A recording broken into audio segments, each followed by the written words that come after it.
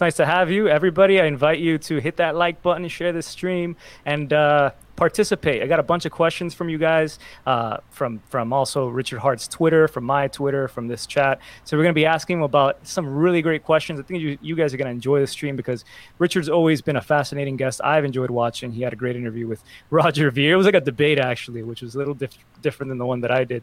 And also Ivan on tech. So some of the questions we have today, I think, are going to be pretty pressing for what's happening right now and probably your lives and in the cryptocurrency community as a whole, and some that have nothing to do with cryptocurrency. But would you like to introduce yourself, Richard, real quick in your own words for everybody who might not know who you are? Yeah, I'm Richard Hart, an old gangster, OG Bitcoin maximalist guy until I switched to maximalish. I still don't like most coins, but I know that we need more than just Bitcoin to do stuff that needs done. Used to mine in 2011 when video cards just came out to be able to mine. What else? I'm a retired serial entrepreneur. I've had 150 employees, 10 different businesses, lived in a hotel for 5 years, traveling the entire world. Did martial arts 3 years, wrote a book. It's free, you can download it. It's called Sci-Vive. It's just an outline now, but if you're a smart dude, it's enough for you. And I've got my own cryptocurrency coming out in 2 months.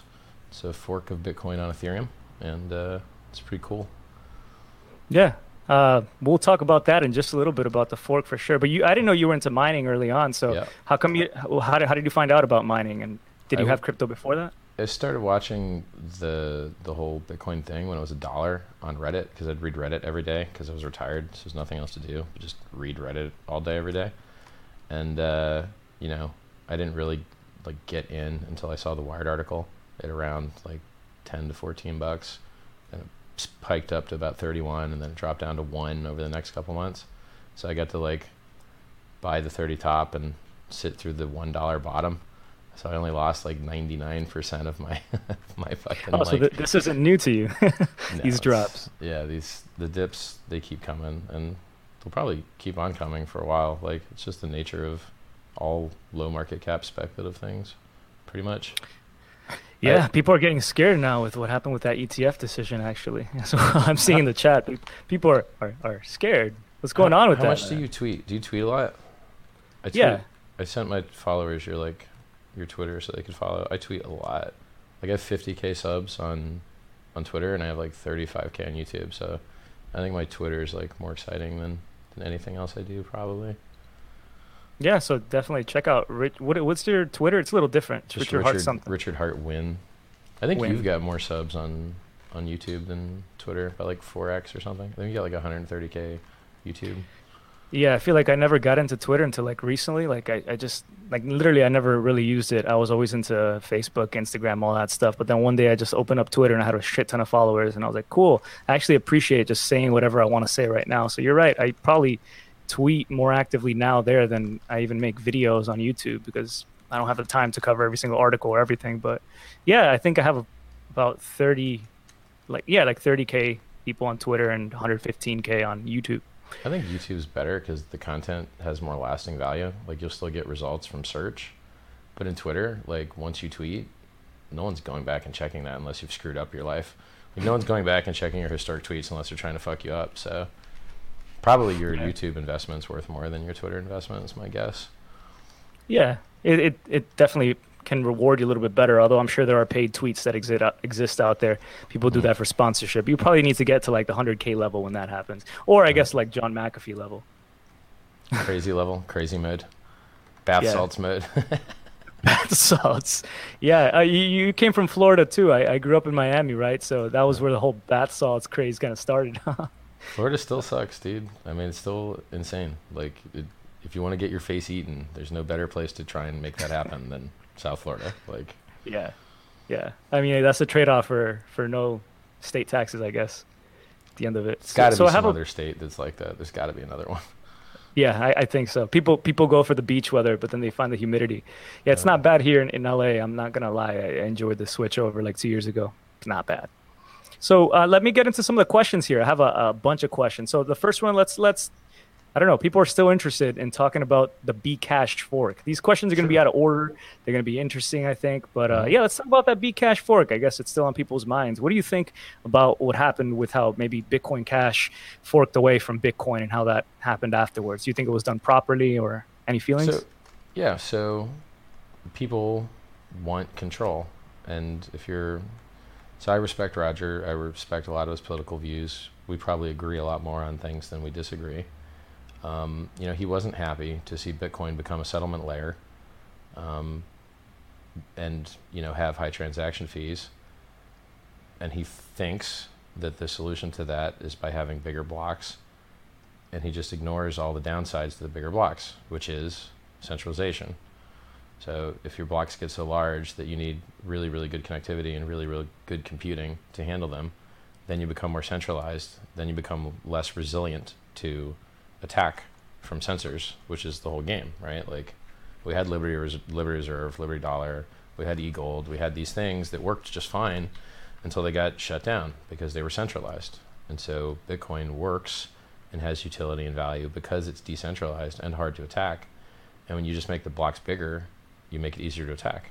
So it's much easier to kill the Bcash network because they've got fewer nodes. Their nodes are controlled by fewer people, and they've got more capacity that no one needs. Like the blocks are full. The blocks are empty right now.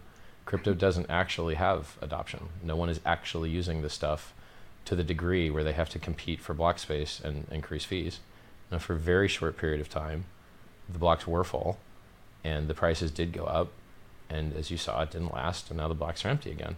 So what we need, it's just like saving Africa. Africans don't need new ways to spend money they don't have. They need money. We don't need more capacity to avoid full blocks. We need more people to actually fill up the blocks. Like that's the problem we have right now. It's an adoption problem. So I'm not okay with Bcash having tried to defect the miners over to their project and reducing the security of the real coin, or having a smaller, crappier development team. They don't even use GitHub. They use their own weird versioning system, which Or something like that. Yeah.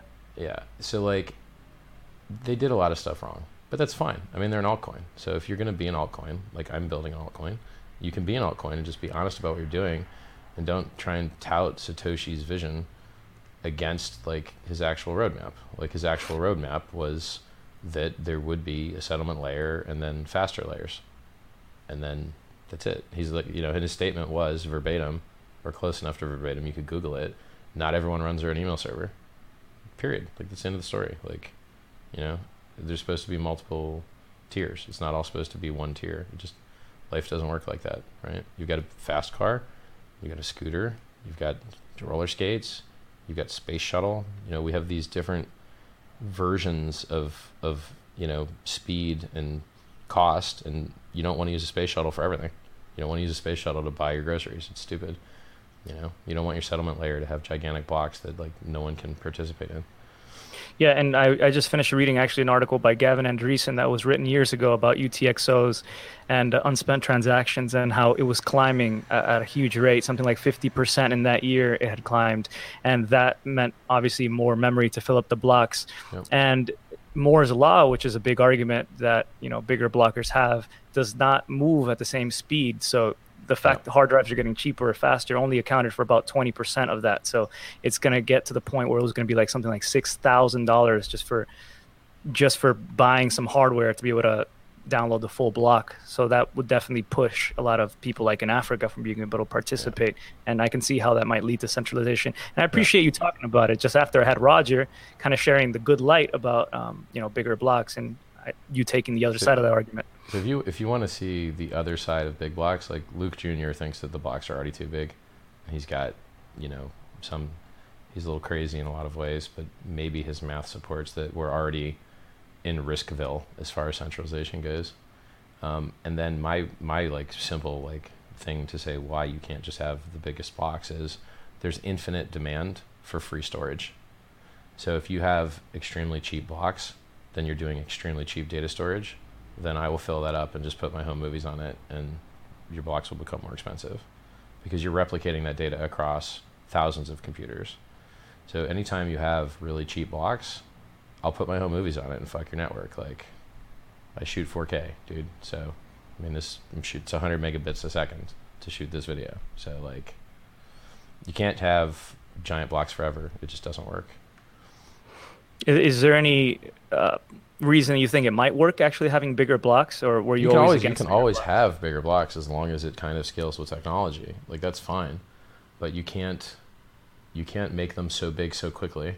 Like, in theory, the increased adoption of crypto should outpace the increased speed of networks, which is what we're kind of limited by. It's not just increased like network bandwidth, it's also latency, and they're different. It's too complicated to explain the difference between like jitter and latency and bandwidth. It's harder stuff to explain. Yeah. But you don't think that maybe just doubling the block size would We have did. been enough? We did that. We did double the block size. We went. Well, not technically. It was just like it was pretty much a 2x increase in what could fit, but it wasn't a direct like megabyte block size increase. If that's what you're There meaning. was actually though, like Yeah? the weighting was changed so that not only did you get increases from using SegWit, but the actual blocks just got bigger as well. I can't remember the exact math right now, but the blocks did increase in size, and that was always on the roadmap anyway. So Yeah. increased block sizes has been on the core devs roadmap forever, and it will be. Like, it's pretty smart to do. You just do it after you get efficiency. Efficiency, TikTok, it's just like Intel. IPC increases in speed, die shrink. Increase the speed, die shrink. And now they've kind of got like a three-phase TikTok talk kind of thing. But I just got a huge question and donation, so I'm gonna go ahead and ask you from Scotty does know 328. Thank you, Scotty. He says, huge fan of both you guys. Question for Mr. Hart: when an ETF does finally come, whatever that is, do you believe that it will be a catalyst like what an ETF did for gold? Will it take 1 or 2 years for the huge wave to come, like when the gold ETF came out? Will it be faster, or maybe it won't help at all? supposedly markets don't do the same thing again, but what they do rhymes. So when the gold ETF came out, or not ETF, but futures came out 40, 30, whatever many years ago, there was a big price pump, and then it dumped for a long time, and then gold never really did what tech stocks did, never really did what like a lot of other assets did. And there's a lot of people that believe that futures that don't require physical settlement, or if they did require physical settlement, like most parties would just get bankrupted because there's just not enough of the physical to go around. If those rumors are true, then you could just suppress Bitcoin price using these different instruments if reality just kind of turns out that way. You could also just get crazy price pump forever. But, I mean, like, look what happened with futures, right? We got in before Wall Street did, the early adopters. And then the theory was Wall Street was going to get in before Main Street because Wall Street would get futures, and then the ETFs would buy the futures or the underlying. And then you'd be able to put it in your normal 401k, retirement fund, things like that. But that didn't happen, right? Like, very few people trade the contracts. The last time I checked 30 days ago, I think there was 2,200 actual users of the CME futures product. I read they have only 2.5% the volume of silver, Right. 20% of palladiums. Right. So, like, the adoption's not there. So now the market's there, and the price is still high. I mean, I was telling everyone to get long at 3,000 publicly, maybe even earlier. And, now we're at 8,000. Well, that's good. I mean, that's still a heck of an increase, right? But the adoption is not there. E-Trade turned on their trading. Not many people are doing it. The other one that gamifies the stock trading, can't remember what they're called right now. They've got a very successful app. They don't even deliver the actual underlying. They're just Robinhood? Robinhood, yeah. I think they're all like contract for difference, kind of like virtualized stuff, like eToro kind of thing. And the adoption is just not there, right? Like, there's 100 million daily users of Clash of Clans video game. There's 5 million total Bitcoin wallets with over $100. What? I mean, there's just no adoption. So maybe one day it'll come, and maybe the ETF will do it, but I don't know why they don't just keep rejecting it like they have been. So until someone shows me that they're just not going to do ETF tonight again like they did today to the Winklevosses, you know, I'm not going to just dream. Like, I dreamed that LedgerX was going to be amazing and they were going to turn Bitcoin options on, and then they just never did any volume. And my premise there sucked, right? Like, the institutions didn't buy much in the way of options from LedgerX. You can go to something.ledgerx and actually just see their volume. Let me look real quick. It's probably in my autocomplete.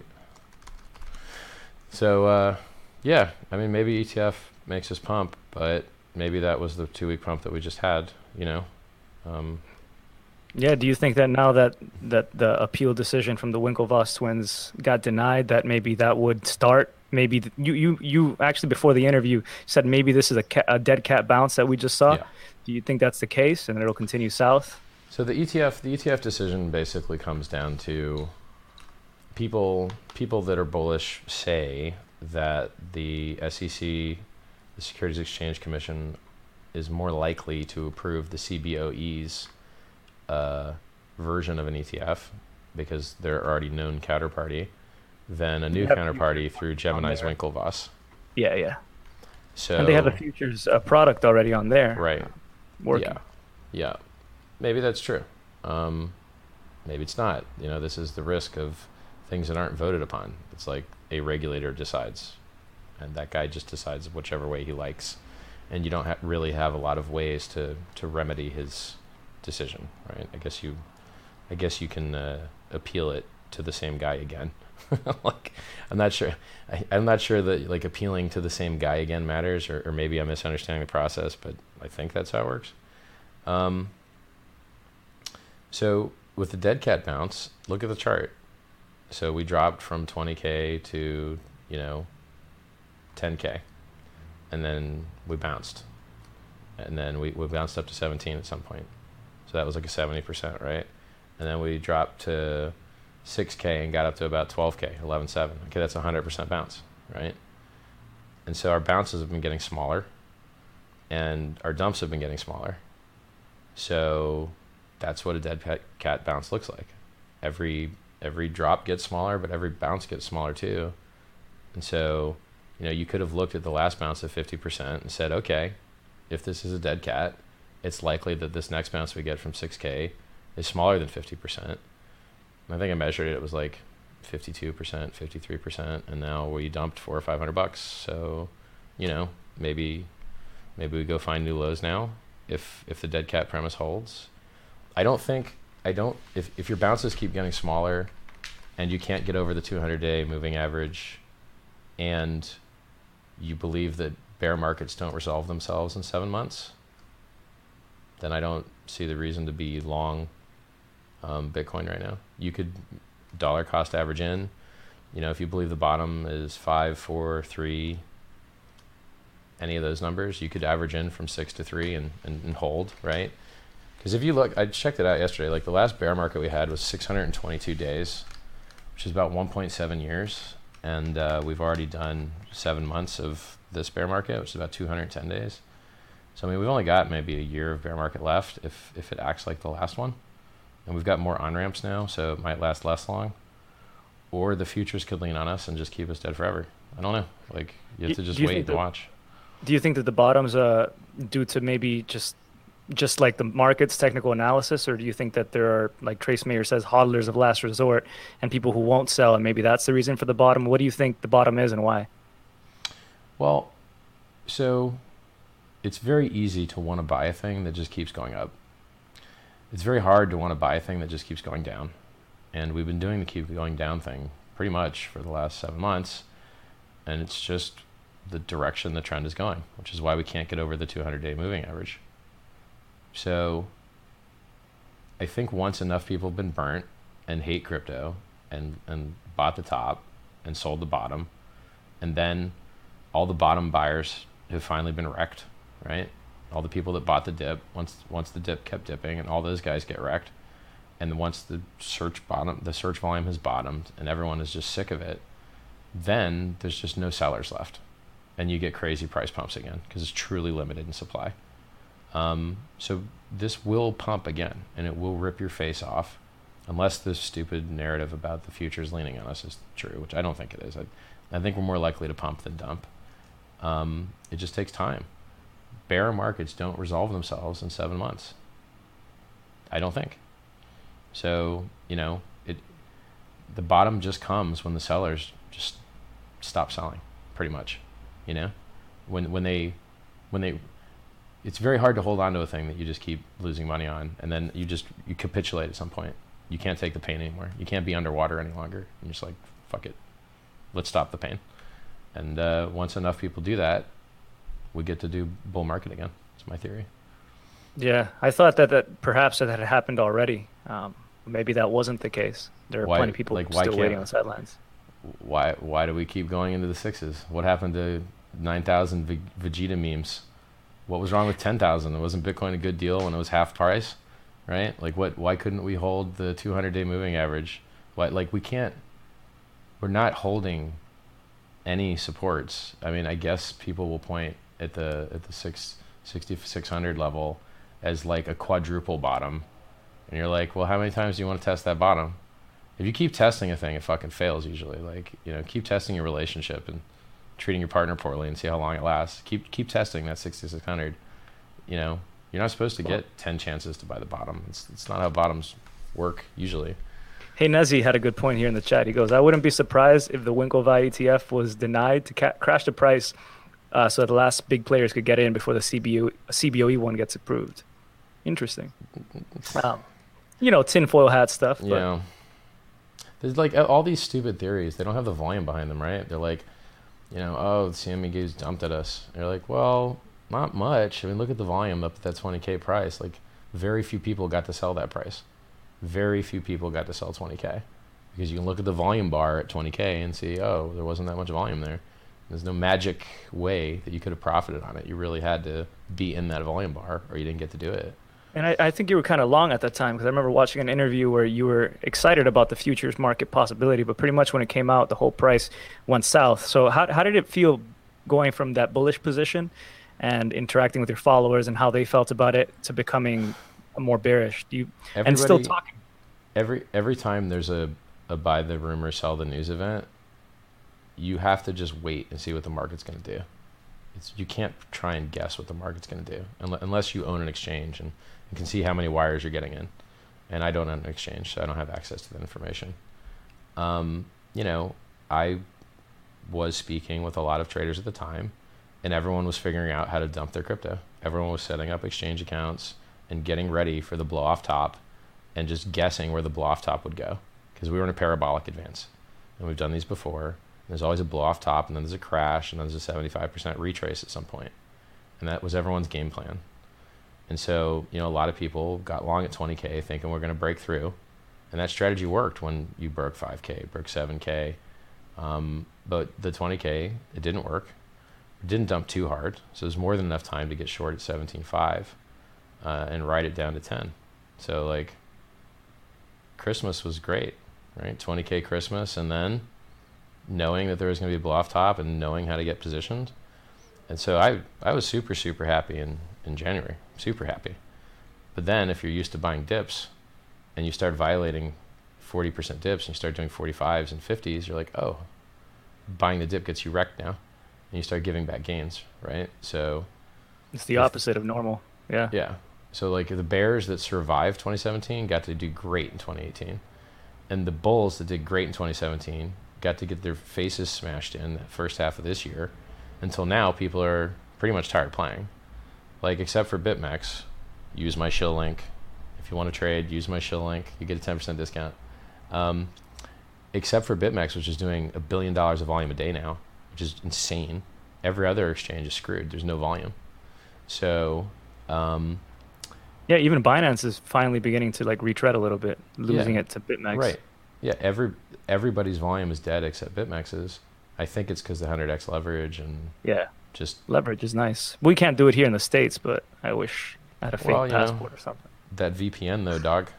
50% off lifetime VPN code. Heart. They don't do KYC kind of stuff or no at all? There's no personal information required. when you sign up, you literally just give whatever name you want, and that's it. Oh shoot! Damn, Yeah. I missed out. Yeah. Damn, Arthur. Yeah. Damn, Arthur, where you been at talking about that on CNBC? Your lack of KYC. You know, he's Well, popular here he in the doesn't have States. to. I mean, he doesn't touch fiat, and he abides by the rules of Seychelles, and that's it. That it's all settled in Bitcoin, and they have a real cold wallet. You can only withdraw once a day. It's not a bullshit cold wallet. That's actually hot. It's never been hacked. It's legit, dude. Yeah, so you got very few exchanges that haven't been hacked that have been around for a while, Yeah. or had some sort of drama surrounding hacks. Or Even have Binance 50 kind of million, did. yeah, or $50 million stacked, touching each other bid and ask. Like you could buy, or depending on like when you're executing your order, you could buy or sell $50 million of Bitcoin and move the price like a penny, half a penny. Well, half a dollar. Their minimum tick is 0.5 now. They did it to like get Wow. more bandwidth out of their system. The order book's so thick. Like it used to be, you could just like. I used to be able to move the fucking order book because the orders are big. But like now, you can't move the order book. It's just gigantic. Like it's so fucking thick. You have to sell like 20 million to move it like $3. It's hard to do. Wow. I'm gonna continue with the questions we have since we Yeah. have quite a few of them. But thank Yeah. you; those are great answers so far. So, have you recovered from your meltdown earlier this year? Well, I guess it it's kind nice of to be relates to right. that, but I melted Yeah. down at 8,500. Price is 8,000. Okay, I was right. It was the bear market. So once you end up being right, then it feels better to have been right early, I guess. The maximum profit you missed out on my meltdown was we had a bounce to 11.7 after, but we also dipped down to 58.55. So I was much more right than wrong. So I'm okay with that. yeah. So you got over it pretty quick. You recovered quickly. So, any It took thoughts a couple on months, dude. Yeah. Truthfully, like a few months? Yeah, yeah, because I was the Bitcoin maximalist guy, and then I'm like, well, fuck, actually, like identity loss. actually, you have to use Monero to pay your employees because you don't want to mix your coins with crappy coins, and you don't want your employees to know how many coins you have, so you have to use Monero. Oh, and there's just stuff you can't do with Bitcoin. Like, remember when the fees were $60 to send a single transaction?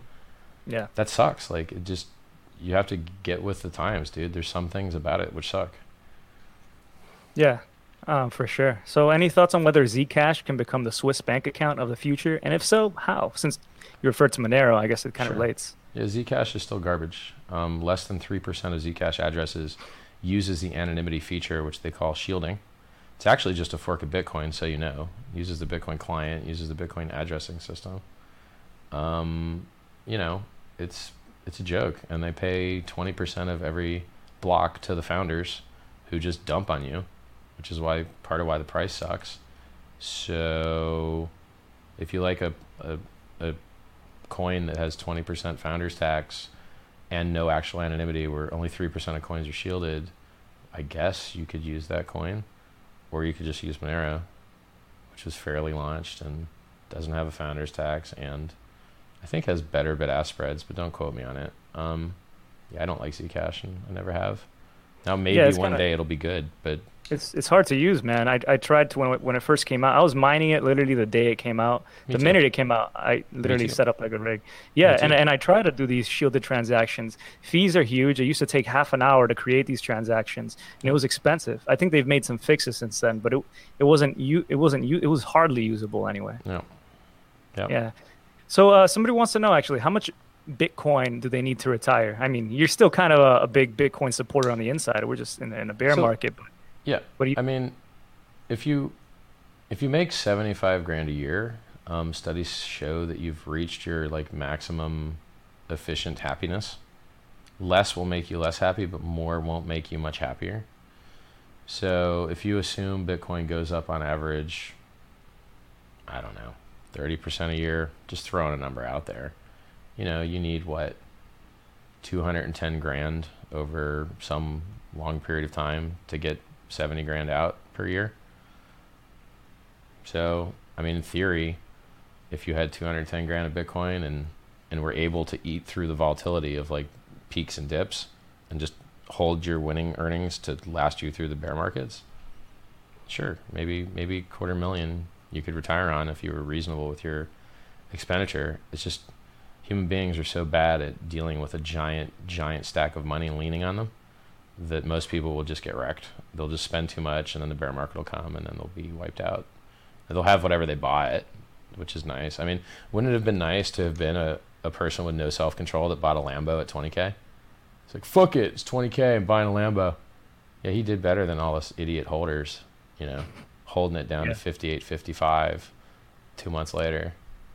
Oopsie, right? So there's something to be said with highly volatile things to like take some off the table. Yeah, that's fair. So what's the best strategy for new people getting into crypto, Richard, that may or may not have lost their shirt recently to grow a meaningful stack at minimal risk of getting wrecked in the world of cryptomics, he said. Don't buy the top. Don't chase a pump. Wait for dump. If you know this stuff always dumps 40%, why not just wait for the 40% dump? Wait for the FUD. You know it's going to happen. You know the FUD's going to come. Look at the chart. You know there's going to be a 40% dip. Buy that, right? And, we're already like, 70% off of the cap? So let's say we're at 8K now, which is 12K from 20, which makes it a 60% drop. That's not bad. I think you could buy it cheaper. I do. And if we break 10K and like break 12K, all right, fine. Like maybe wait for the retest and buy that. Buy the dip, right? That's the saying. But, don't be in a rush. Like we just had bear market for 7 months. Wait another 6 months unless the chart does something crazy. And I came up with a cool idea. Maybe you think this is cool. Mm-hmm. So if my fork turns out to be super duper valuable, which it's kind of structured to be, then you could get a lot of these fork coins for free using this tactic. You can tell me what you think about it. You buy more Bitcoin than you're used to buying on exchange. You overbuy it. You take the possession of the coin, but you cancel out the risk of having so much extra coin by opening up a short position at the same time, hedging it, canceling out the risk. So now, let's say you have $1 million, I'm just throwing this number out there. Let's say you have $1 million of Bitcoin, and you have $1 million short position open. You basically don't have any Bitcoin price risk. You just have counterparty risk, which, like BitMEX, they've never been hacked. It should be fine. As long as you did that for the 1 10-minute block where we snapshotted, you just got all those coins for free. And then you just unwind your positions. You just resell the coins you bought and close your short, and you paid like 0.000 something percent, like some tiny sliver, to be exposed to counterparty risk for like that tiny little amount of time, and you just got all these free tokens in the airdrop because you're in the snapshot. That seems like a good idea to get free profit, because like you didn't pay anything for those coins. They can only go up. Like you got them for free. Like the percentage returns you get on stuff you get for free are thousands of percent. It'll cost you maybe 30 cents to claim it. I do want to remind people that it's not financial advice for sure. Just to put I'm that out there. Not a registered financial advisor. Do your own research. Yeah, but you're onto something. A lot of people do that kind of thing. They take that opposite end as well. They go long and short to minimize you get risk. Free coins. That's a good point. You get free coins. You get a free airdrop. So you want to talk about that? What kind of coins are you talking about? What's your project look like? And it's an airdrop? Sure. So I took the Bitcoin UTXO set, which is just like basically all the people that have Bitcoin, and we copy it, snapshot it, remove the Mt. Gox addresses so they can't dump on us. We don't like those people. Penalize the whales. If you have over 1,000 coins to 10,000 you get a 75% penalty, right? If crazy. Like if you're too stupid as a whale to like split your coins up to like get past my filter, if you're a stupid whale, it's called the stupid whale penalty, then you just lose 75% of your stack. You can't dump on us, right? There's no advantage to having like some big exchange that doesn't care about your project hold a bunch of your coin to dump on you later for fun. Screw that. Like how did they add to the ecosystem, right? So we take the UTXO set, we apply the stupid whale penalty, we remove the Mt. Gox addresses, and now if you have a Bitcoin, you get a Bitcoin Hex. But if you get it early, you get 10% more. If you refer somebody, you get 5% more. If you refer yourself, you get 5% more. And then every week, or every 10 days, I have to look at the contract, all the people that didn't claim their coins lose 2% of their stack to the people that did. And You only get those bonuses if your coins are locked up so that you can't sell them. They're just locked in the smart contract. And if you get your lock in earlier, you get paid a higher interest rate. So like every single thing is built so that the early adopters get a lot and the people that get late get screwed. And that metric of not being able to claim later, like you could claim your Bcash whenever you want. Like if you had Bitcoin at the snapshot, the fork day, you could claim your Bcash whenever you want and dump it, right? Like Satoshi could come and just dump the Bcash market whenever. But in my project, after 50 weeks, can't nobody dump anymore. All their coins are gone. Satoshi's coins are gone. They were given to the people that claimed, unless he claims, which was fine. I'm not sure he will. I think he's dead. But Satoshi, if you're watching, you can claim your Bitcoin Hex. I don't mind. Just split it into groups of 1,000 so you don't eat the stupid whale penalty. $9.99 actually. What else? I put in every game theory thing I could to make it work. If more people adopt it, the bonuses get larger. If you lock up for a longer time, the payments get larger. It's awesome. Like I put in every game theory thing I could to reward early adopters. And then if everyone tries to do what the early adopter does, the reward's lower. So if everyone starts staking their coins and like increasing inflation, it massively drops the reward for new stakers by like 10x pretty much. It's cool. I really like the project. Yeah, and how did you come to that? Because before you were a Bitcoin maximalist hardcore, like you were the face of it. After Tone Vase, I would say you were up there. You were one of the hardcore boys. And suddenly it was just such a switch during Ivan on Tech's channels where I first heard about it. When you said that, no, you know what? I'm actually not a maximalist anymore.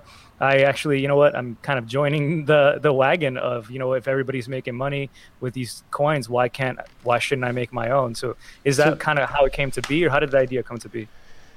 When you tell enough people not to buy Ethereum and they all hate you because you robbed them of their mad gains, you have to like re-look at the advice that you give people.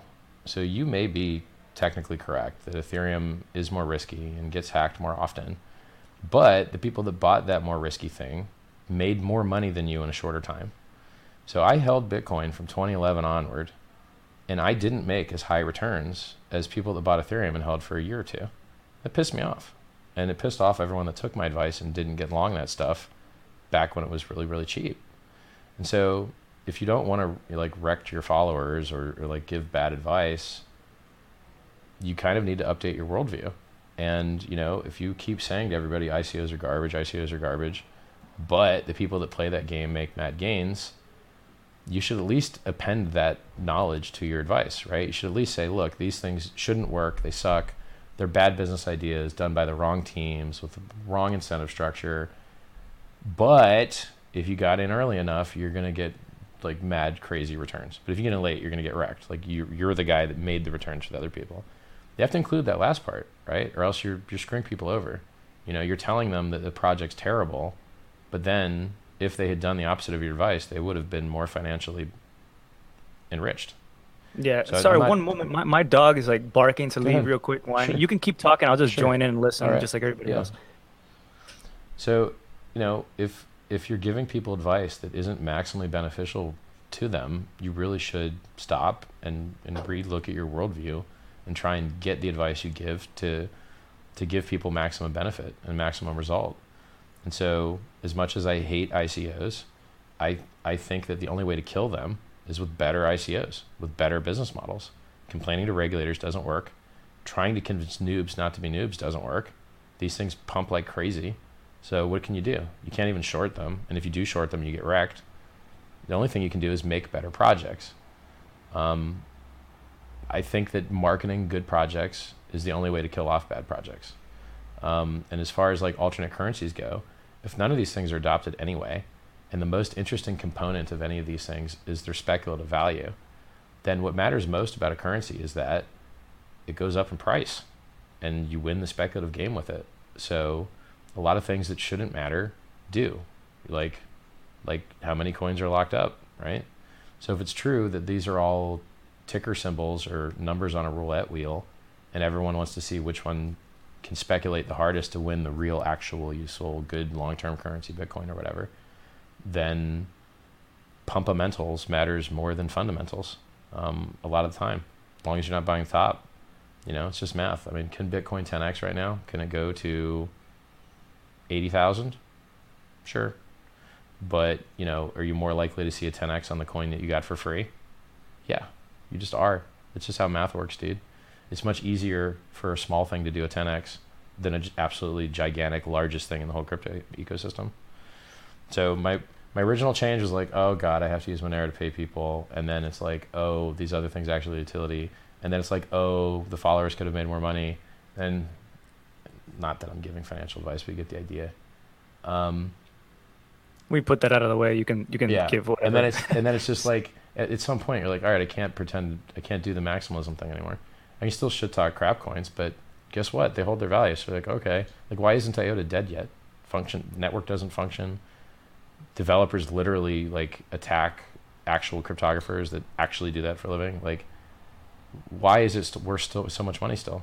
And if you yeah, you were pissed about it because you couldn't generate a paper wallet. I think you can now. no, Though. I can't. Like that is not why I was pissed, because No. I that's it. Like, because I'm a smart guy and can generate a wallet myself, that should give me competitive advantage, and it should make it an artificially depressed price, and then when they fix it, it should go up. That's not why I hate it. I hate it for the reason that it just doesn't function and never will function, and is a terrible business idea anyway. Machine economy. There's not a machine economy. Nobody's machines are trying to spend money without a human checking over them. It's not a thing. It doesn't exist. Retarded. Like, so stupid. Hey, did you see a drone flying around delivering something today? No, you fucking didn't. It's not a thing yet. It's probably not going to be a thing for a good while. Stop pretending it is and like building out for it. Like, it's retarded. Use the Lightning Network. Works better. Like, anyway, so my point is, like, if your worldview doesn't account for that project being worth billions of dollars, you need to stop just shit talking and just accept that stupid ideas become worth a lot of money, and make that part of your worldview and update your worldview, you know? Yeah, but you had, I'm sure, some negative things to say about Ethereum before. How come those don't hold true? I leave my site up. I wrote an essay on how shitty Ethereum is, and it's all true. It will always be attacked more. It has more attack surface. You know, it gives you maximum rope to hang yourself with. However, all the things that suck about it, you can route around a lot of them by just using the smallest sliver of it possible that has already been tested the most, which is the ERC20 part, which is what we're using, the one where you just make new tokens. If you do anything above and beyond that, you open yourself up to tons more risk. So Ethereum sucks in all the ways I've always described. You just, if you want to get on exchange and have huge wallet support and have, you know, good ways to build new stuff, that's the only game in town, really.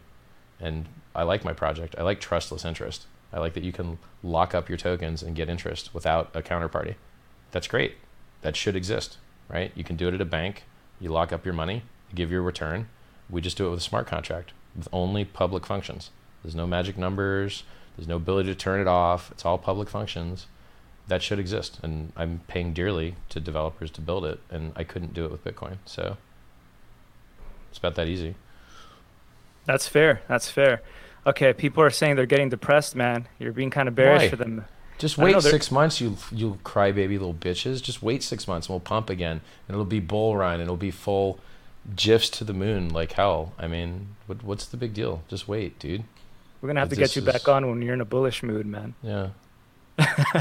Let me see here. Okay, so okay, that's a silly question. Okay, actually, people are asking a lot. What do you think about side chains? So that's one I've seen a bunch of times that people are interested. Are those going to make Bitcoin, like maybe even the core side of it, less relevant? What's your position on side chains? I've been begging and crying for Bitcoin Core to do side chainy, tokeny, allow others to launch their tokens on it kind of stuff, which drive chains and side chains and all these other things would help occur. And then people would have a reason to launch their tokens on the Bitcoin ecosystem instead of the Ethereum one. But there's no progress. Rootstock sucks, and they have a founder's tax as well. I think they take 20% of every block. That's like Bitcoin's version of Ethereum on Bitcoin. Drive chain's never going to happen. The dude that's in charge of it, Paul Stortz, he can't get the developers to even interact with him to like go over the very hard and verbose work that he does. And then the chance of having a hard fork to get the opcodes put in that he wants to kind of make it work, it's just not happening. I mean, I've been begging for drive chains and side chains to be a thing since it would have pumped my BTC bags, right? And got some of that sweet launch new tokens on this other network kind of stuff going It's just not happening, you know. That's fair. I mean, I feel I was a little bit upset about Rootstock at first too, and I'm not trying to be negative at all. But I mean, like the tax that was added came significantly after we were all excited about Rootstock's potential, and I think that's what kind of made it fail, if you could say, or be get less traction It's for like, sure. why would I launch my token on fake Ethereum on the Bitcoin network when I can launch it on real Ethereum with better support? Why would I want to beta test a new network? No, like why? No, it's stupid. Yeah. By the way, somebody refutes. Actually, Brandon here says IOTA is so much more than what Richard describes. Remember when he said the worst wallet? Ask him if he's seen Trinity or stayed up to date on the Ledger Nano OS integration. I don't know if you Yeah, followed that at let me all. tell you what's going on with IOTA right now.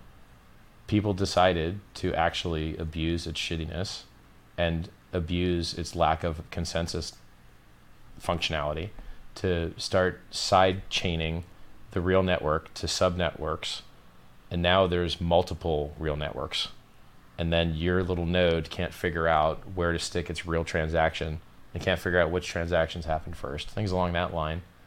And so when you look at a visual graph of what's happening to the tangle, which is their directed acyclic graph, there's a side tangle now, and I think there's more side tangles because their choice of consensus mechanism is garbage and their tech sucks.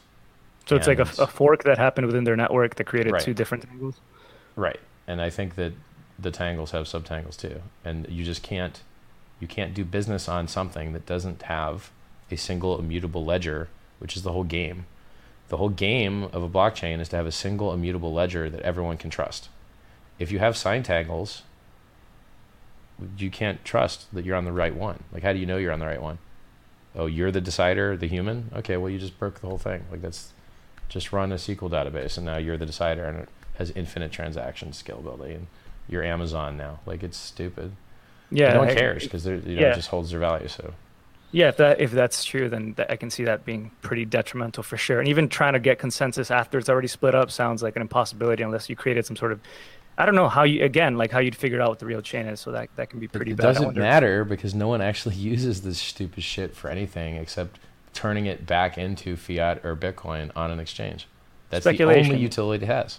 Yeah, You that's cannot fair. buy a fucking thing with it. It is just a speculative thing. So it doesn't need a Oh, utility. It doesn't need a functioning network.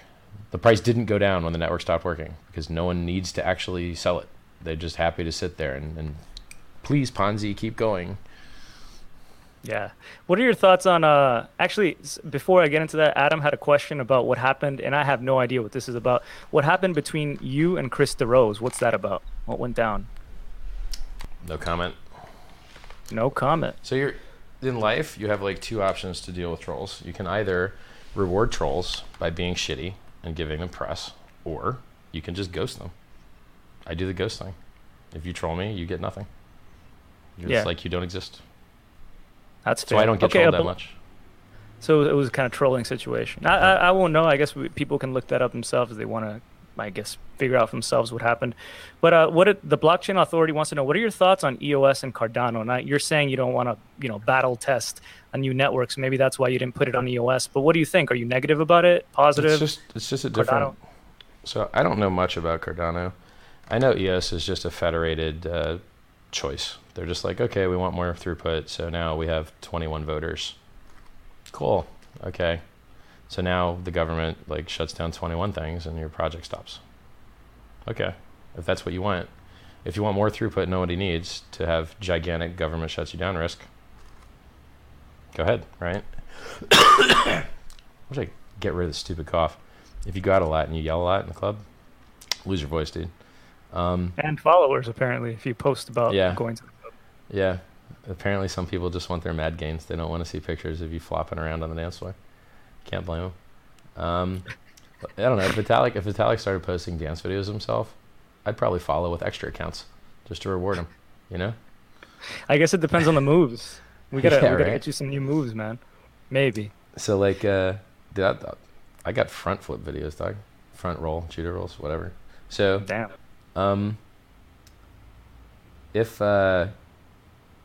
if you want federated, more throughput for censorship trade, go ahead, play an EOS. Fine.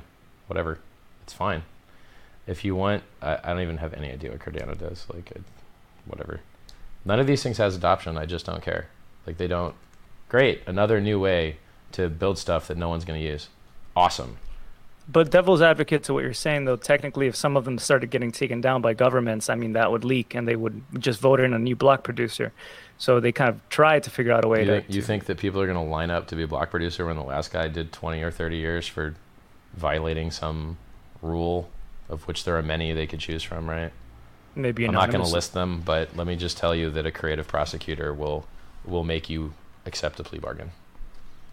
Yeah, that's fair. That's a good point. I mean, because people want to vote in block producers who are more public figures, people that they can trust, people who have been supported. So even if you were to be an anonymous... By the way, your voting doesn't matter because the 8 accounts hold enough coins to win every vote.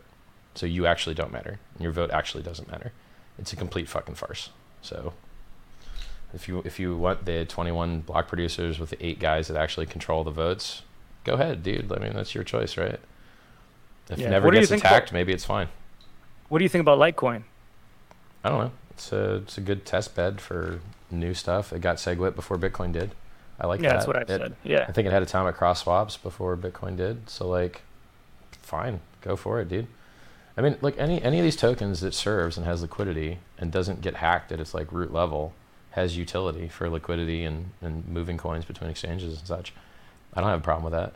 And they're not stealing miners from Bitcoin. They don't use SHA-256. They use scrypt. So works for me, dude.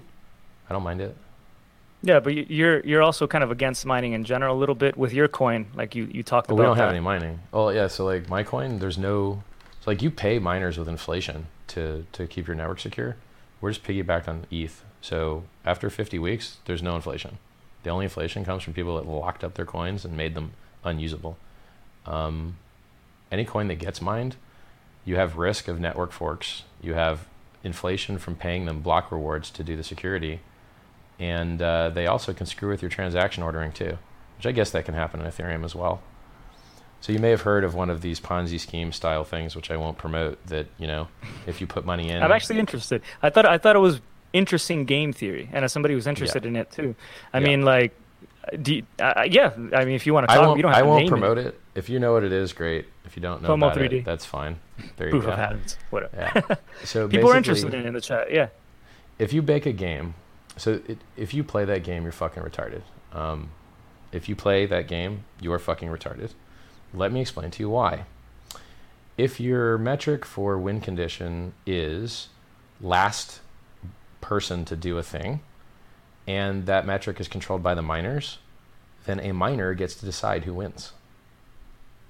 So back when ICOs were a thing, and they had caps on getting in early, miners would front run everyone else's transactions, not process them, and stick theirs in front, because they can do that. That's what miners can do. They get to decide who gets transactions get in and whose transactions do not. So if you play a game where the miners get to decide who wins, let me guess, the winner won't be you. It will be the miner. So you're playing a game that the miners get to decide who wins, but you're too stupid to know that because you don't understand how blockchains work. And you don't understand that the miners aren't friendly and they will fuck you.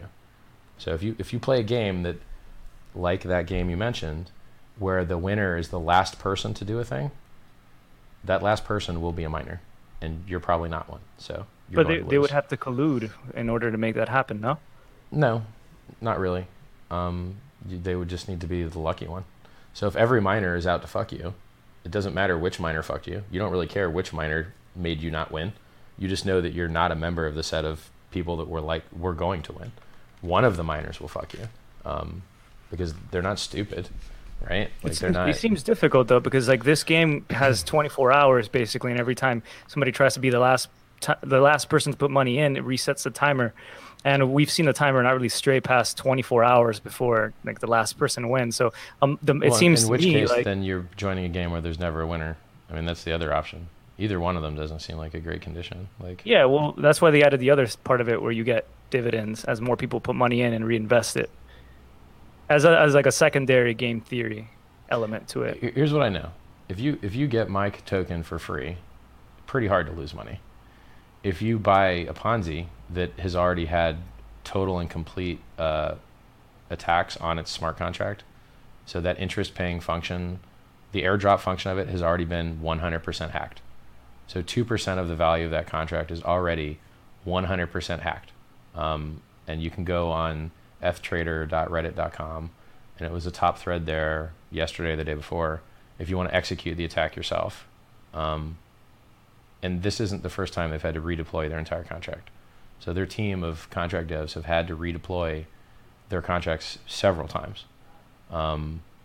If you want to buy the top and get into something that's risky as fuck, you're gambling, like hard gambling. I don't know what you could invest in that is more risky, pretty much. I mean, I see the smart contracts to be the scariest thing, because if something was to come out, kind of like we saw the locked up ether that was locked up after the parity issues, the multi-sig wallets, then that would kind of suck, especially if the game has been going on for a long time. They have substantial amounts of ether, and the community wants the hard fork to make that contract null, and everybody loses money. Or where does that money go? Do they just delete it? Like, what do they do? I can explain to you the attack that already occurred on their contract. So basically, they were doing random number generation on the blockchain, which apparently is risky for some reason. And then there was a way that you could submit, like deterministically, a bunch of attempts at winning, and then only actually execute the ones that were guaranteed to win. And then as long as your cost and gas and whatever other thing you had to input was lower than the win condition, then you would just make your own smart contract, rob their smart contract over and over and over again. And then people basically improved on the way they were robbing their smart contract by running their code differently, so that like the failure that their contract had, the Just Team contract, it was not the result of something upstream. It was their own coding fault, right? So, they tried to say, oh, well, this wasn't well-documented behavior, but it was well-documented enough. So, I mean, this team has already lost money multiple times. I don't know why you would have certainty that they wouldn't do it again. They haven't even gone through an audit. So my contract, is going to be delayed by a month just for the audit, to get the world's smartest smart contract devs to go through it and make sure that there's no bugs, right? So we do our own complete test coverage with linting and fuzzing the contract to make sure that every single possible state results in stable outcome. They didn't do that, obviously. So if you're putting your money in some place where intelligent people will screw up and lose money, because this stuff is really super hard. If you make an advanced smart contract and you don't have it audited, and you don't fuzz it, and you don't lint it, and you don't have smarter people than you look it over, you're going to get fucking hacked. You are. So I just guarantee there's more attack surface there that's unexploited. Yeah, I mean, the developer who put that on the Ethereum Reddits, Peter S. I don't know what his last name, how to pronounce it. He talked about that. I mean, yeah. and it could be that possibly. I mean, it's thousands of lines of code that was holding like $12 million at the time he put this out there, and that definitely makes it pretty complicated when you look at some of the other smart contracts that can do quite a bit, but they're a lot simpler. So, I mean, with this nascent technology, for sure, you need to get the world's best auditors, ideally. And they said they had like 10 audits, but I have yet to see what these audits were. What, like, name drop them? Like, your audit's as useful as the name attached to it, period. Or show me the test results. Like, I don't buy that shit. Yeah, that's fair. Okay, let me continue here. Let's move past that one. So who would win in a fight, wants to know Bob England, between you and Ver in the MMA? I can throw a good punch, and Veer's a black belt. He'd rape me. So I did 3 years of martial arts. I did American Kempo, and we did some pass the guard, lock flow, small circle jiu-jitsu stuff. I'm pretty sure Roger Ver would rape me. I'd have like a 3 or 4% chance. I hit him with a decent strike, stun him. But even like black belts, they fucking train all the time, dude. Like, I think I'd be 3% chance to win it. Yeah, that's not bad. There's a chance that you'd win. I wonder who's the bigger guy. I throw a good punch, dude. But I mean, if you train, that's what you're used to. You're like, yeah, we train against that. So like, yeah, Kempo's not bad, and it's all about like, I mean, momentum, right? Like if you throw a miss swing, regardless of how small it could be, he could still probably kick your butt. Yeah, I mean, look, even if you connect, you're like, oh, well, it didn't hit as hard as I needed. It grazed, it glanced. It's super hard to hit moving target, dude. Try hitting someone that's moving sometime. It's hard as fuck. Especially if they know how to move. That's fair. Mm. So why Bitcoin is the hail to the king despite ETF price manipulation, Hex, CFD, and your experience as a forking coder? A forking coder. Um, so our fork is totally different than any other fork because we're just literally not using any Bitcoin code at all. The only thing we're forking is the holders, the UTXO, the people that hold it. So, like, we don't have block sizes, we don't have block timing, we don't have any of the stuff that normal forks have to deal with. We don't have 51% attacks. That's nice. That's all upside. What other Bitcoin forks have to deal with is a fucking nightmare. Like, if you go on bitcoinhex.com, I wrote basically a little essay about how fucked up other Bitcoin forks are. You see them get attacked all the time. So Bitcoin Gold got attacked, 51% attacked, because you can rent the hash power. I won't name drop where you can rent hash power, but you can. You know, so being a smart contract version of Bitcoin is nicer from that perspective, that you're not worried about 51% attacks or soft forks or hard forks or, you know, dev team or pushing out a new XEXE that screws people, right? Like fake wallets. None of that stuff is an issue, but it is an issue with all other forks. CFD is like delayed until Bitcoin Hex is launched and happy. It's just What's CFD? I don't know what that is. So my buddy wrote a computational fluid dynamics program, which is super, super cool. However, it needs middleware built to like plug in with other stuff that people do their models in. And it needs a processing network behind it. And people need to be rewarded properly for joining that processing network. So picture like folding at home, but with a token. Or picture Golem or Sonam, but with only CFD to start with. Stuff like that. I delayed that because a lot of the stuff was relying on me, and it was just. So if you compete in CFD, your like total market cap is like lower than if you compete in currency. So Bitcoin Hex should have a larger market cap because it competes in currency than any DApp would normally have, because currency appears to be more valuable in crypto than actual things that need adopted, right? Like CryptoKitties. CryptoKitties will always be worth less money than most crap coins, because most crap coins get to be currencies, and the kitties gets to be a game, and games aren't worth as much as currencies. So like what vertical you select matters. So I get a better vertical with less work, with higher market cap. It's just easier to do Hex than the CFD coin. I still would love to take all the extra hashing power that's out there and put it to good work instead of useless work. So useful proof of work that like made the world a better place while burning electricity is better until more 51% attack happens. Like if more 51% attacks happen, then reducing your security by making it more affordable to do the attacks by being able to sell the useful productivity of the hashing, that would be a bigger problem. But right now, these things don't get attacked very often. And we are burning hundreds and hundreds of millions of dollars of electricity every year. Vitalik had a very good quote here. The amount of damage that had been done to the environment through the burning of electricity, through proof of work hashing, exceeds all of the hacks that have ever occurred in crypto combined by an order of 10. So burning this electricity, it is a huge cost. And if you're not getting the security that you think you need out of it, you might want to change your not your threat model, but your response model to reduce your waste and be more efficient, which a useful proof of work would do.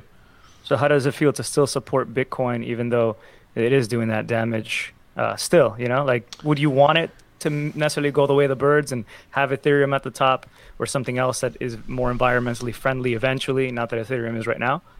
Well, or if Lightning, then save money. If technological breakthrough with sharding or delegated proof of stake or normal proof of stake, if any of those things works, then we get progress.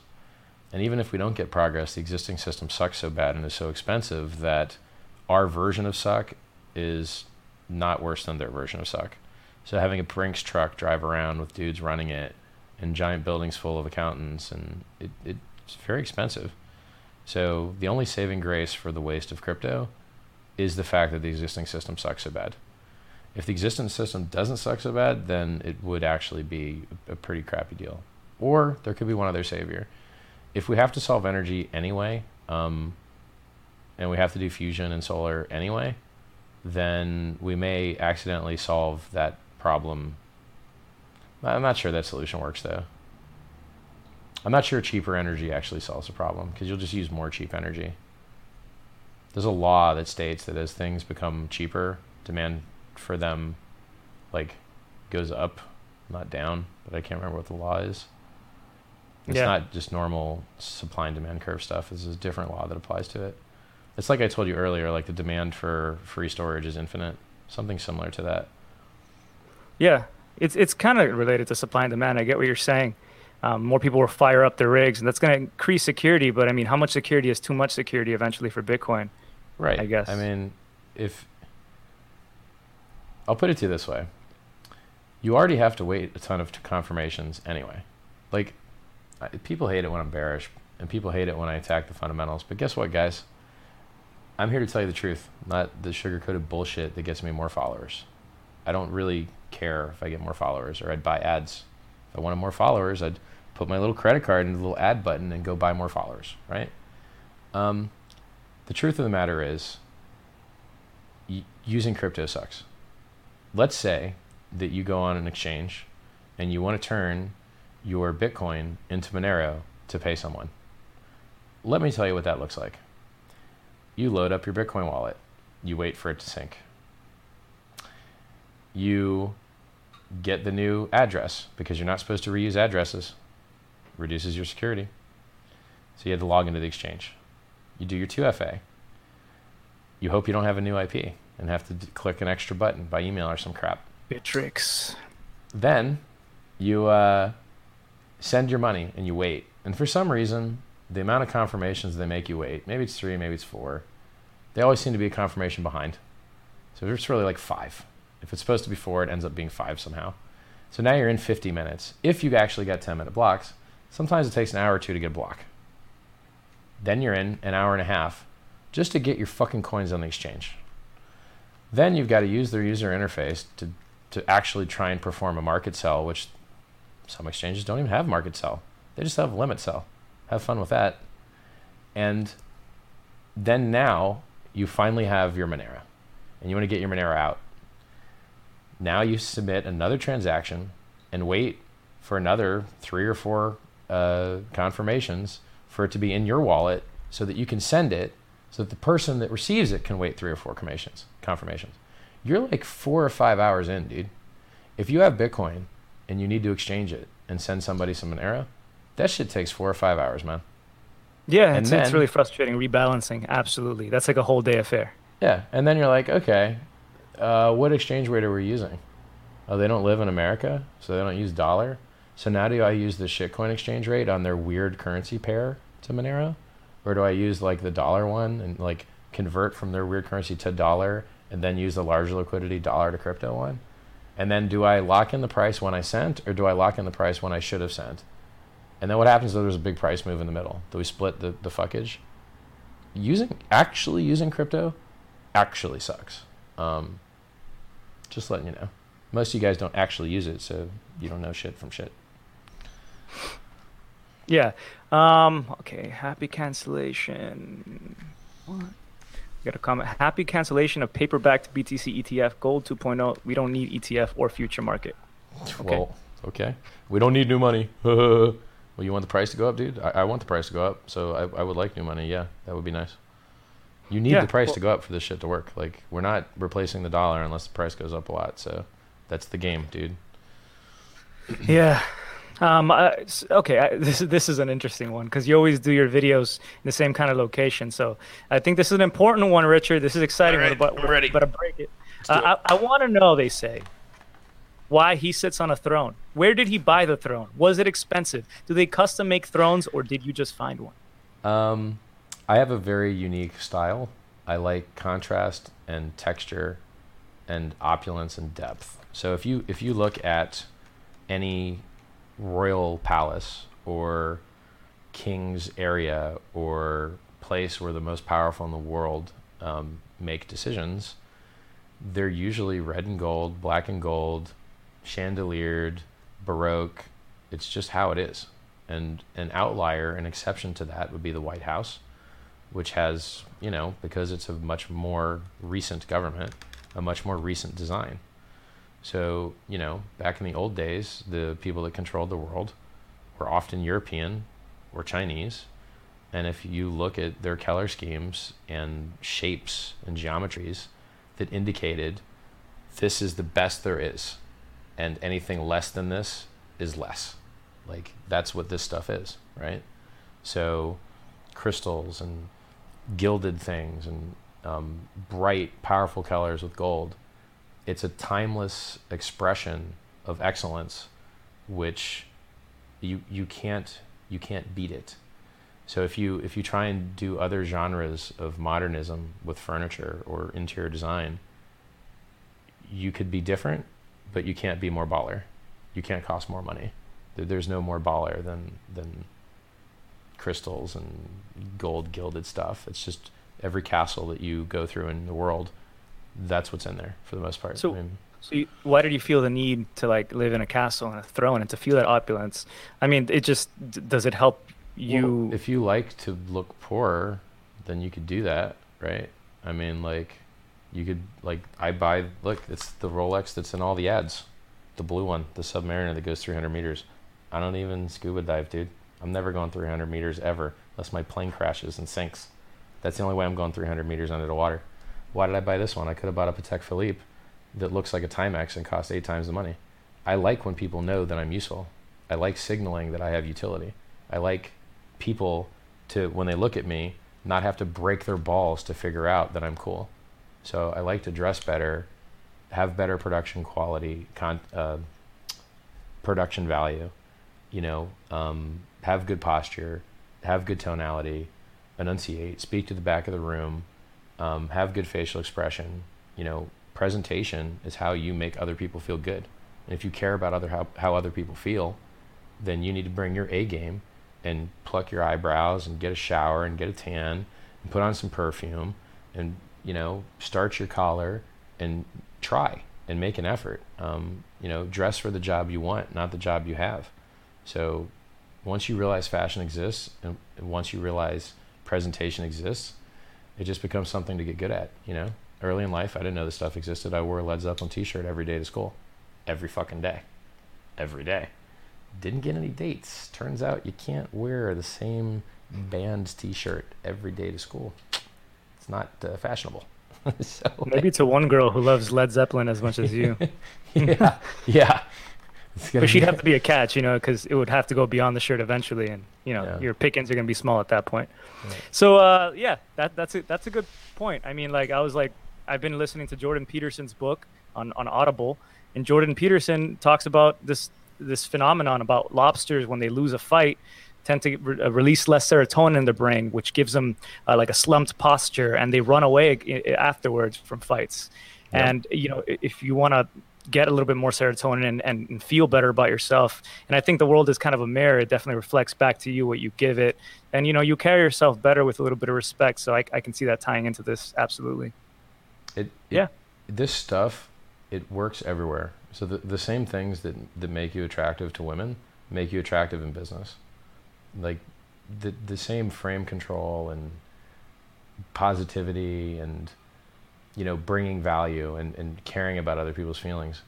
That stuff works across your family, your friends, your lovers. It's really, really super, super useful. And if you've never tried to be a better person and make the people around you feel better, you should give it a shot. And if you want to make the people around you feel better, they're the ones that have to look at your ass.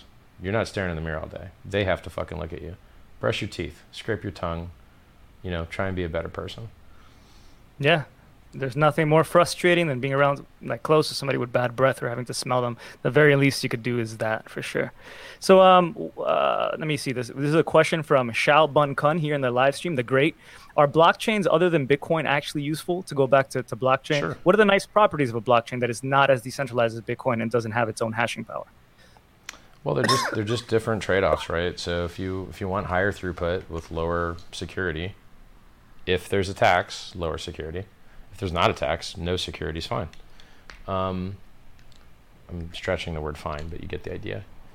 If you want higher throughput, or maybe you got in early and you just want to see that thing be more successful because you own so much of it, then every blockchain provides immutability to some degree. Even if it gets 51% attacked, at least you were good up to the attack and had a good version of immutability to that point. If you want to pretend that other blockchains don't have value, you're not looking at the charts. I mean, if the most value a blockchain thing can have is that the price goes up, and it's all speculative anyway, you have to stop shit talking things that go up. It's how it is, man. So if new blockchains go up, and that's all this stuff is mostly valuable for right now, all right, just don't be the last guy in, I guess. Pumpamentals. So are we going to see a big dip because of CME? How do futures tie in right now to the price of Bitcoin, even though they might not have that much volume? Do you think the volume's do going affect up? it? The volume's going up. You can't know. So like what everyone asks, they're like, all right, what if the stock markets crash? What's Bitcoin going to do? My prediction is going to go down like everything else, and fiat will go up. That's my prediction. But maybe it goes the other way. Maybe it becomes a safe haven. Could happen, right? And if not now, at some point in the future, it would make sense because it's cash and it's got really cool properties. So you can't predict what things are going to do until they kind of start to do them, right? It's like when you saw that we couldn't break 20K, you could have known to open up a short there, right? You're like, oh, the decision's been made, an event occurred, they didn't buy they bought the rumor, sold the news, they didn't buy the news, so you could have known to choose a direction after the event occurred. And the same thing applies with ETF or rumors of. Maybe we pump on ETF. Maybe we dump on ETF. You don't know because you don't know how heavily everyone else got in beforehand, right? And that's the game. Like if people were waiting and didn't get in, okay, well, there's money left on the sidelines. If people are already long as shit and leveraged and there was no money left, well, how are you supposed to predict that? It's really hard to know those things just staring at a chart. I mean, what are your tools that you have? Some trend lines, some averages, some indicators, some Google search volume, maybe some chain analysis. Unless you've got an inside track at the exchange looking at their bank account, pretty hard to make super accurate decisions with just that data, over a short time frame. Over a longer time frame, it's a little bit easier. Yeah, it'll be more useful if it actually lets ETFs pass because they exist now. What if ETF passes and no one fucking buys it? Then we have the same thing again that we have with CME. It got passed, we got the CME, we got the biggest market in the world, and price fucking died. So just getting on a new market doesn't matter. People are more into stocks and ETFs than understand options and puts and calls and all that, I feel like. Yeah, but I'll bet you I could find some ETFs that don't sell shit. I bet you I can find some ETFs that are considered failures. Probably. I don't think that we get listed on an ETF and it's just like Pumpsville. I think it needs to be decided to be Pumpsville after it happens, and then we can go with it, Yeah, I'll tell you what, I'm not going to be margin long into a fucking ETF, is all I'm telling you. I'm just not doing it. Next time I call a perfect top, I'm not going to fuck it up. Yeah, they delay these things. I think they can delay it up to 280 days, these decisions. If you're going to go long before the hearing, that might be a terrible thing to do. For sure. I mean, who knows if it's going to actually pass or not? We might just get a 92-page paper saying it's denied for this reason, today. Or Mt. Gox guy could dump on us. Or Satoshi could spend one coin. If Satoshi spends a coin, watch what the price does, dude.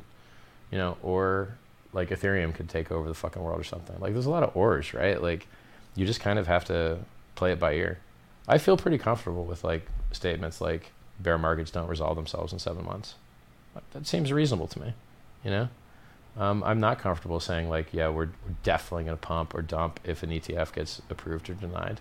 It's just way too hard to know how the rest of the market valued it going into it, Yeah, that's fair. And I have a question here about Digibyte, DGB. F150 is looking out for a bunch of people here in the chat because a lot of people are actually wondering what you think about it, if you think about it. What's up with DGB? I don't know. Apparently what they do is voting, and I don't care what idiots vote. Most people are idiots. Their votes are bad, and allowing them to execute their votes on a blockchain, I don't find useful. People are stupid. So now the stupid people have more control. I don't want that. How is that useful to me? They're not devs, so they can't help the network get stronger. They're like, I don't see why that's useful. And what about Ripple? What do you think about Ripple? Well, it's a centralized shitcoin that doesn't even really use a wallet. You just use their website. Well, what if their website goes down? Well, you can fuck yourself. I don't know why anyone likes that. I mean, the technology, Ripple Labs technology that banks play with, is completely unrelated to the XRP token. And if you want to read how unrelated it is, do feel free to read the many lawsuits suing them for being unregistered securities. And, you know, So they're trying to distance themselves from the coin, right, obviously. right. They're like, please XRP pump, but you know, we don't really care if it pumps, but please pump, please. But actually, whatever, we don't really care. You know, we're not even related to it. Like, what? They're full of shit. You know, it's a big pre-mined shit coin. I think the founder owns like 60% of the coins or something. Yeah. And the rest are locked up in a contract. I think like something like 20% more at least that they can, you know, get after a few months or whatever. A certain amount every single month that they get, that they could sell. They have the option to sell like 150 million a month, something like that. If you look at the chart, when it goes down, boy, it goes down. And when it goes up, boy, it goes up. So I'm not a shitcoin guy, really. I don't know how to read shitcoin charts like a boss. I got the Bitcoin chart pretty figured out. But these weird alts with their very weird, like, vertical, die for a year or two, vertical, die for a year or two. I'm not really used to that. Maybe my Prime Coin bag will teach me how to handle that. So you had Augur come out, and Augur created this prediction market whereby people can place a bet on a future event happening or not happening. And so there's this concern now going around about assassinations. Maybe somebody hates you, Richard Hart, enough to create a bet saying, you know, like he'll die or whatever, and it pumps up, and then there's enough money in that side of the bet that, you know, somebody will take it up almost like a bounty. Or put enough money behind it because they already wanted that to happen. So what do you think about these assassination markets? Do you think it'll work out like that? Or I don't know. It's a giant problem. And like, it's like synthesizing DNA at home for kids. So angry kids get mad, they can't get laid, they try and hurt people. Right now they shoot 10, 20 people at a time. But when they can do DNA synthesis at home and make like their own little version of the bubonic plague, it's going to be worse. So there are things out there that do suck from technology, and this is one of those things. And I think you're going to need normal law enforcement to do normal, hard law enforcement work to fight those things becoming popular. You might just end up with a more friendly world. Like if law enforcement can't combat those things well enough, you just may end up with a whole shitload of more friendly people because they're afraid of getting the shit killed out of them. That would be the end of Richard progress Hart. For society. That would be the end of Richard Hart as we know Interesting. him. I would become a Buddhist monk at that point. Yeah. We'll wait for it then. I mean, these markets exist right now, Richard. So maybe it's time to start, you know, reading up on how to probably should treat them with the ghost protocol and not have the horror earlier than necessary. I would add that to my like not talk about list probably. Yeah, let's do that. I'm not going to ask that question. That's rude. Space Bird. Hey, Omar, can you ask him about Chainlink? Do you know about Chainlink at all? I know they make fences out of Chainlink because they're called Chainlink fences. They're the ones that are trying to create an oracle, like to create oracles for Ethereum, where basically it's a decentralized system where anybody can plug in data in a more verifiable, decentralized way. Nah? It won't work. Everything gets Sybil attacked. Like, oh, we're going to trust this group of people. Oh, but the group of people got poisoned by these evil actors because it was profitable for them to do so. Oh, well, we'll just prevent it from getting poisoned. How? Being centralized. Central authority. Oh. Like, Bitcoin's not fucking stupid. Like, a lot of the stuff that's not in Bitcoin isn't there because it doesn't fucking work. Like, it just doesn't work. So I don't think that they've solved oracles. I don't think anyone solved oracles. And I think if you do solve oracles, it's probably worth more than crypto, but we'll see. The guy who asked that question from before said, hey, I paid good money. I know, sir, but we're not going to get anything out of that question. Should I ask it anyway? Did he ask how big my tits are? Go ahead. Let's see it. Bring it. Close. Bring it. How does ask Richard feel? How does Richard feel about male lactation? Jeez.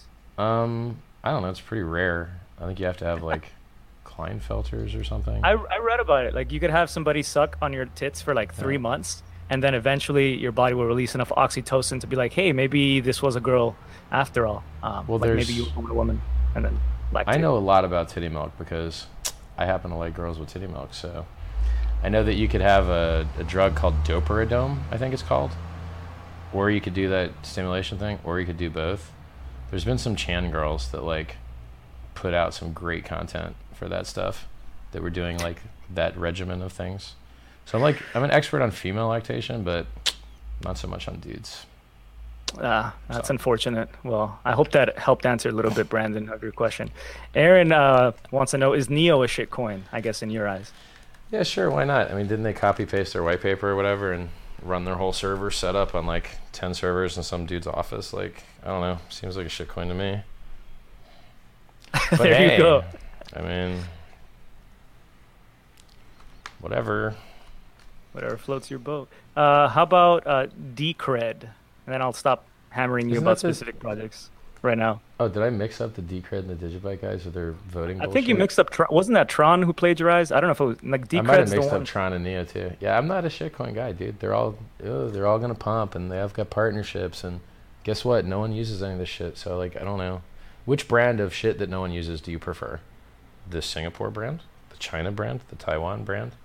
Which brand of no one's actually using any of this stuff do you prefer? Go to town, like. So in a long bear market, just thinking about that, like, what do you think would survive besides Bitcoin at the bottom, or would like a lot of these shit coins die off? Do you think they'll still have some sort of market? Gonna survive. It's just a question of what price, right? I mean, like, well, delisting off exchanges, I would argue is kind of death, depending where they have volume. Yeah, sure. I mean, I'm not an expert on it. I'm not familiar with how many coins get delisted. I'm not familiar with how crap coins do in bear markets. And I think that you can't be that familiar because, like, the last time we had a big bear market, there just wasn't this many crap coins, right? So, like, I don't know. This is the one thing I'm not qualified to speak to, is what happens to all the crap coins. I'm not sure. Yeah. Maybe they're bottomed out, and so I'll give you a bullish thesis for crap coins. These hedge funds that are getting all this money are fucking retarded, and they really do weight their portfolios by market cap, and most of the market cap, or some large portion of it, is full of shit coins. And so these fucking assholes that don't know anything about anything are buying up all these shit coins, which is why the shit coins pump with Bitcoin, because they are related to each other. They're actually fucking not, but okay. Because these hedge fund idiots make them related, they are, on the price. I would prefer that when Bitcoin went up, shitcoins didn't move, because they aren't fucking related. Like, but there's so many of these hedge fund idiots that believe they are, that they've made it so that I think that if and when Bitcoin finds its bottom, shitcoins will pump because of the hedge fund idiots. But was it always the case? Because you're right. I mean, we see that, right? Like Bitcoin moves up, or like everything moves down at the same time, which is really annoying, frankly. Because if you get bad news for one major coin, like why does that affect the whole rest of the market? And yeah, I hadn't thought that maybe it's because of the funds getting in there, but this has been happening since sub $10 billion market cap too. So I don't think the institutions were in just yet. Like, why was that happening back then? I still haven't figured that one out. Yeah, dude, I fucking would love to know. I'd love to be an exchange owner and just monitor my customers and be like, why do you fuckers act like this? And which tabs are you clicking first? And are you hovering over that sell button right now? I wonder if that's like actionable knowledge. Like, like all the shit that you could do if you had, knowledge of the actual interface people are using to perform these trades. Or like even the Blockfolio app guy. Like people are entering their trades into that app and that's phoning that shit home. So I hear. That's good intel, I'm not sure how much utility he gets from seeing that aside from what's on the chart, right? Like, I would be curious what type of trading things you could do with better inside info. Yeah, that's fair. I have the misfortune of not having any of those cool like levers to pull or look at. I'm sorry about that, man. But at least you have a beautiful throne room, and it's fine, I guess you could upgrade it eventually. Maybe get some like nice antiques in the background. That might be interesting. I have nice antiques in the background. Oh shoot! Damn, we gotta zoom out a little bit. This cabinet behind me is from like 1700 something. It's made of real wood. Should have done that. It's got some weight to it, like I always say. It's just me. Sorry. Related, I guess. Ben George has a question for you. I'm sorry. He says, "How did you become a billionaire?" I didn't even know you were. Oh well, you just noticed that no one ever checks units, and then you could just claim billionaire. as long as no one ever asks you in what, it's true. So I'm not a billionaire in USD. That's fucking hard to do. Like, Damn. So but we're all since trillionaires in Zimbabwe dollars. exactly right. So since people are so stupid that they don't even give a shit what you're a billionaire in, I'll put that on my profile, dude. Billionaire. I'm a multimillionaire. But if I can just write billionaire instead, all right, guys, if that's what's up, I'm gonna stick it there, dude. I did it there as a joke originally, and I was like, ah, fuck it, I'll leave it. That's so funny, man. Yeah. Uh, Okay. That's fair. So, ask him with today's market. Okay. So you have $1,000. yeah. Where do you put those in crypto assets? Oh, let me pump my bags. Let me think. What coins do I have? Free reign. So I think Bitcoin could show relative strength in a prolonged bear market. But the question is, how useful is relative strength when the price keeps going fucking down? So you could make the case that you could average in 6K to 3K, maybe all your bids don't get hit, and just hold for a while. That could work. Or you could try and wait till, more bottomish kind of stuff, and grab some crab coins, maybe. I'm not a crab coin expert. I own some Prime Coin. There's development stuff going on with it. If they go ahead and do their fork thing, it should do magic stuff. Not sure what's going on with their dev team. You'd have to look into it. Check it out if you're doing the crab coin thing. Check out XPM. I think my coin's going to be amazing. You just have to wait for it to exist. Right now, you can't buy it. You can only get it for free, and that will be down the road. I think Ripple's going to be dead for a while. I'm not sure about all these ICOs holding so much Ethereum. They have bills to pay. They have devs to pay. They've got ads to buy.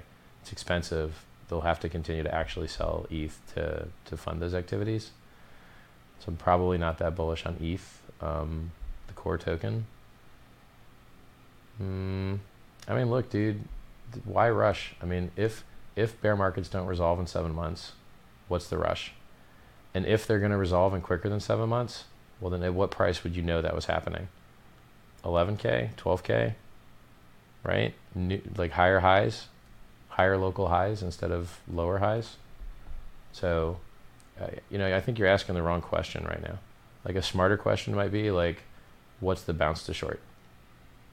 Look at the chart. I mean, that's what we've done for 7 months. So unless you've got some reason that we have to stop doing it right now, why don't we just keep what we've been doing for 7 months? Seems reasonable. We had a 50% bounce, and then we just died off of it. So, yeah, Matthew's gonna sleep until we hit 12K. He said so. Have a good night, bro. Okay, so I have 4 questions here that came from your Twitter. So I'll just go through them. They're all pretty interesting, actually. I think people will like them. So, Bitcoin price, medium to long term. Your eyes. Higher. Last bear market was 622 days. It's about 1.69 years, and let's just think that the market rhymes, and let's think that we do something similar, maybe shorter because more on ramps, or maybe longer if futures leans on us instead of pumps us. And then let's start doing new all-time highs again, which would take another so that would be the bottom. 622 days would be the bottom from peak to bottom. And then let's figure another 622 to get to old all-time highs, 20K. And then we can do, another 10X, go to 200K maybe on the next bull run. Why not? A lot more on-ramps.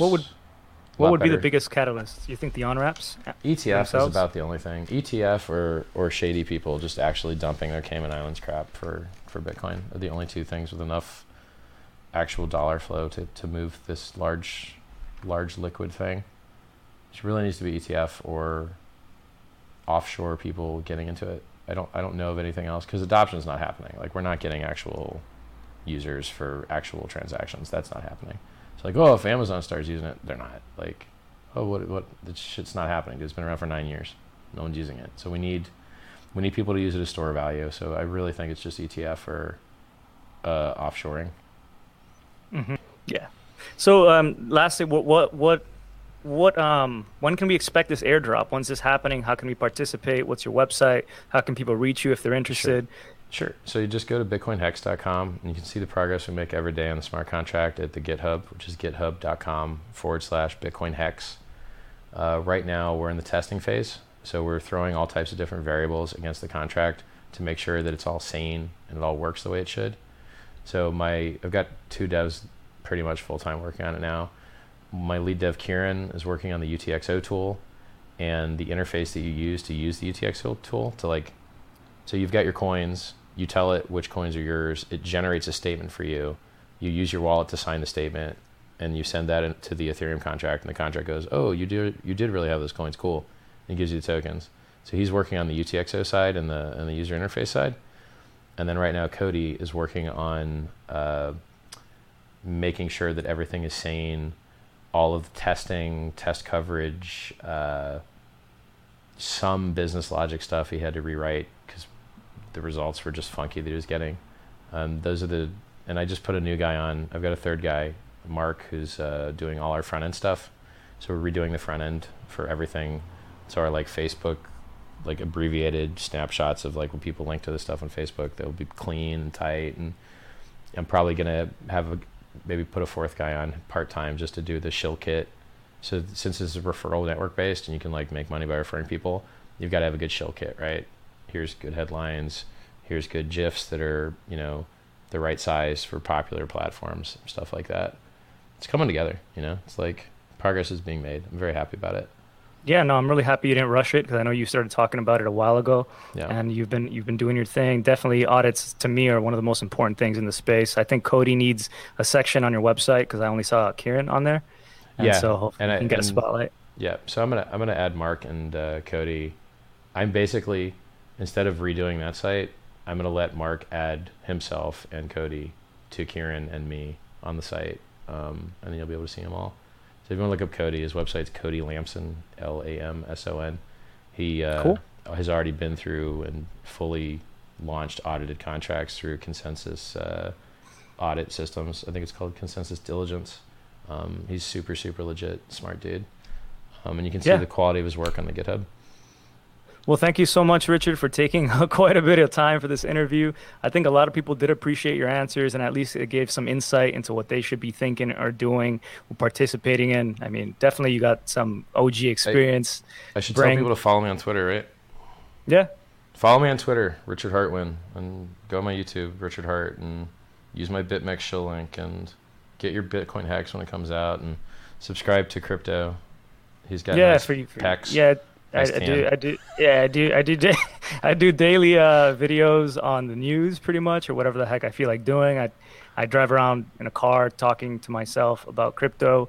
I've been doing it for years, pretty much talking about economics as well as the singularity and blockchain being the intermediary about that. And I'll be here for a while. Since I'm streaming this on my channel too, we need to make sure everybody's got all your stuff. So what's your Twitter? No, it's Crypto's News. So CRYPT0S, Crypto's News. So you can follow me there. Pretty much, if you could just go to my YouTube channel, so CRYPT0 description, you'll see everything there. And I try to keep this shill free. So I literally don't really take I rarely do any sort of promotional material. When I do, it's all transparent. That's how I roll. This isn't even my main thing either. I have a lot else going on outside of this, but I think more than anything, I'm just an enthusiast who's been in for a while, and I always enjoy discussions with people like you or anybody else, and I read all my comments, so I can get a tip, hopefully, on what's going on and just be a mirror for that, to pass that forward. Join the Telegram, too. I've got a Strape. There's 5,500 people in it. T.me/Strape. It's like strawberry grape, Strape. T.me. Can you repeat it? Yeah. T.me/Strape, like strawberry grape. STRAPE, or street rape if you're not as creative. That's one way to remember it for sure. Well, take care, brother. Thank you, everybody who's here in the chat, man. We didn't get to reach everybody's question. There were a lot of them, but I think we hit some of the important ones, man. And I hope you have a great night. And party hard, but if you have an interview tomorrow, keep it like today because you did a good job. Good talk, man. Ciao, bro. Yeah, for sure. Take care, bro.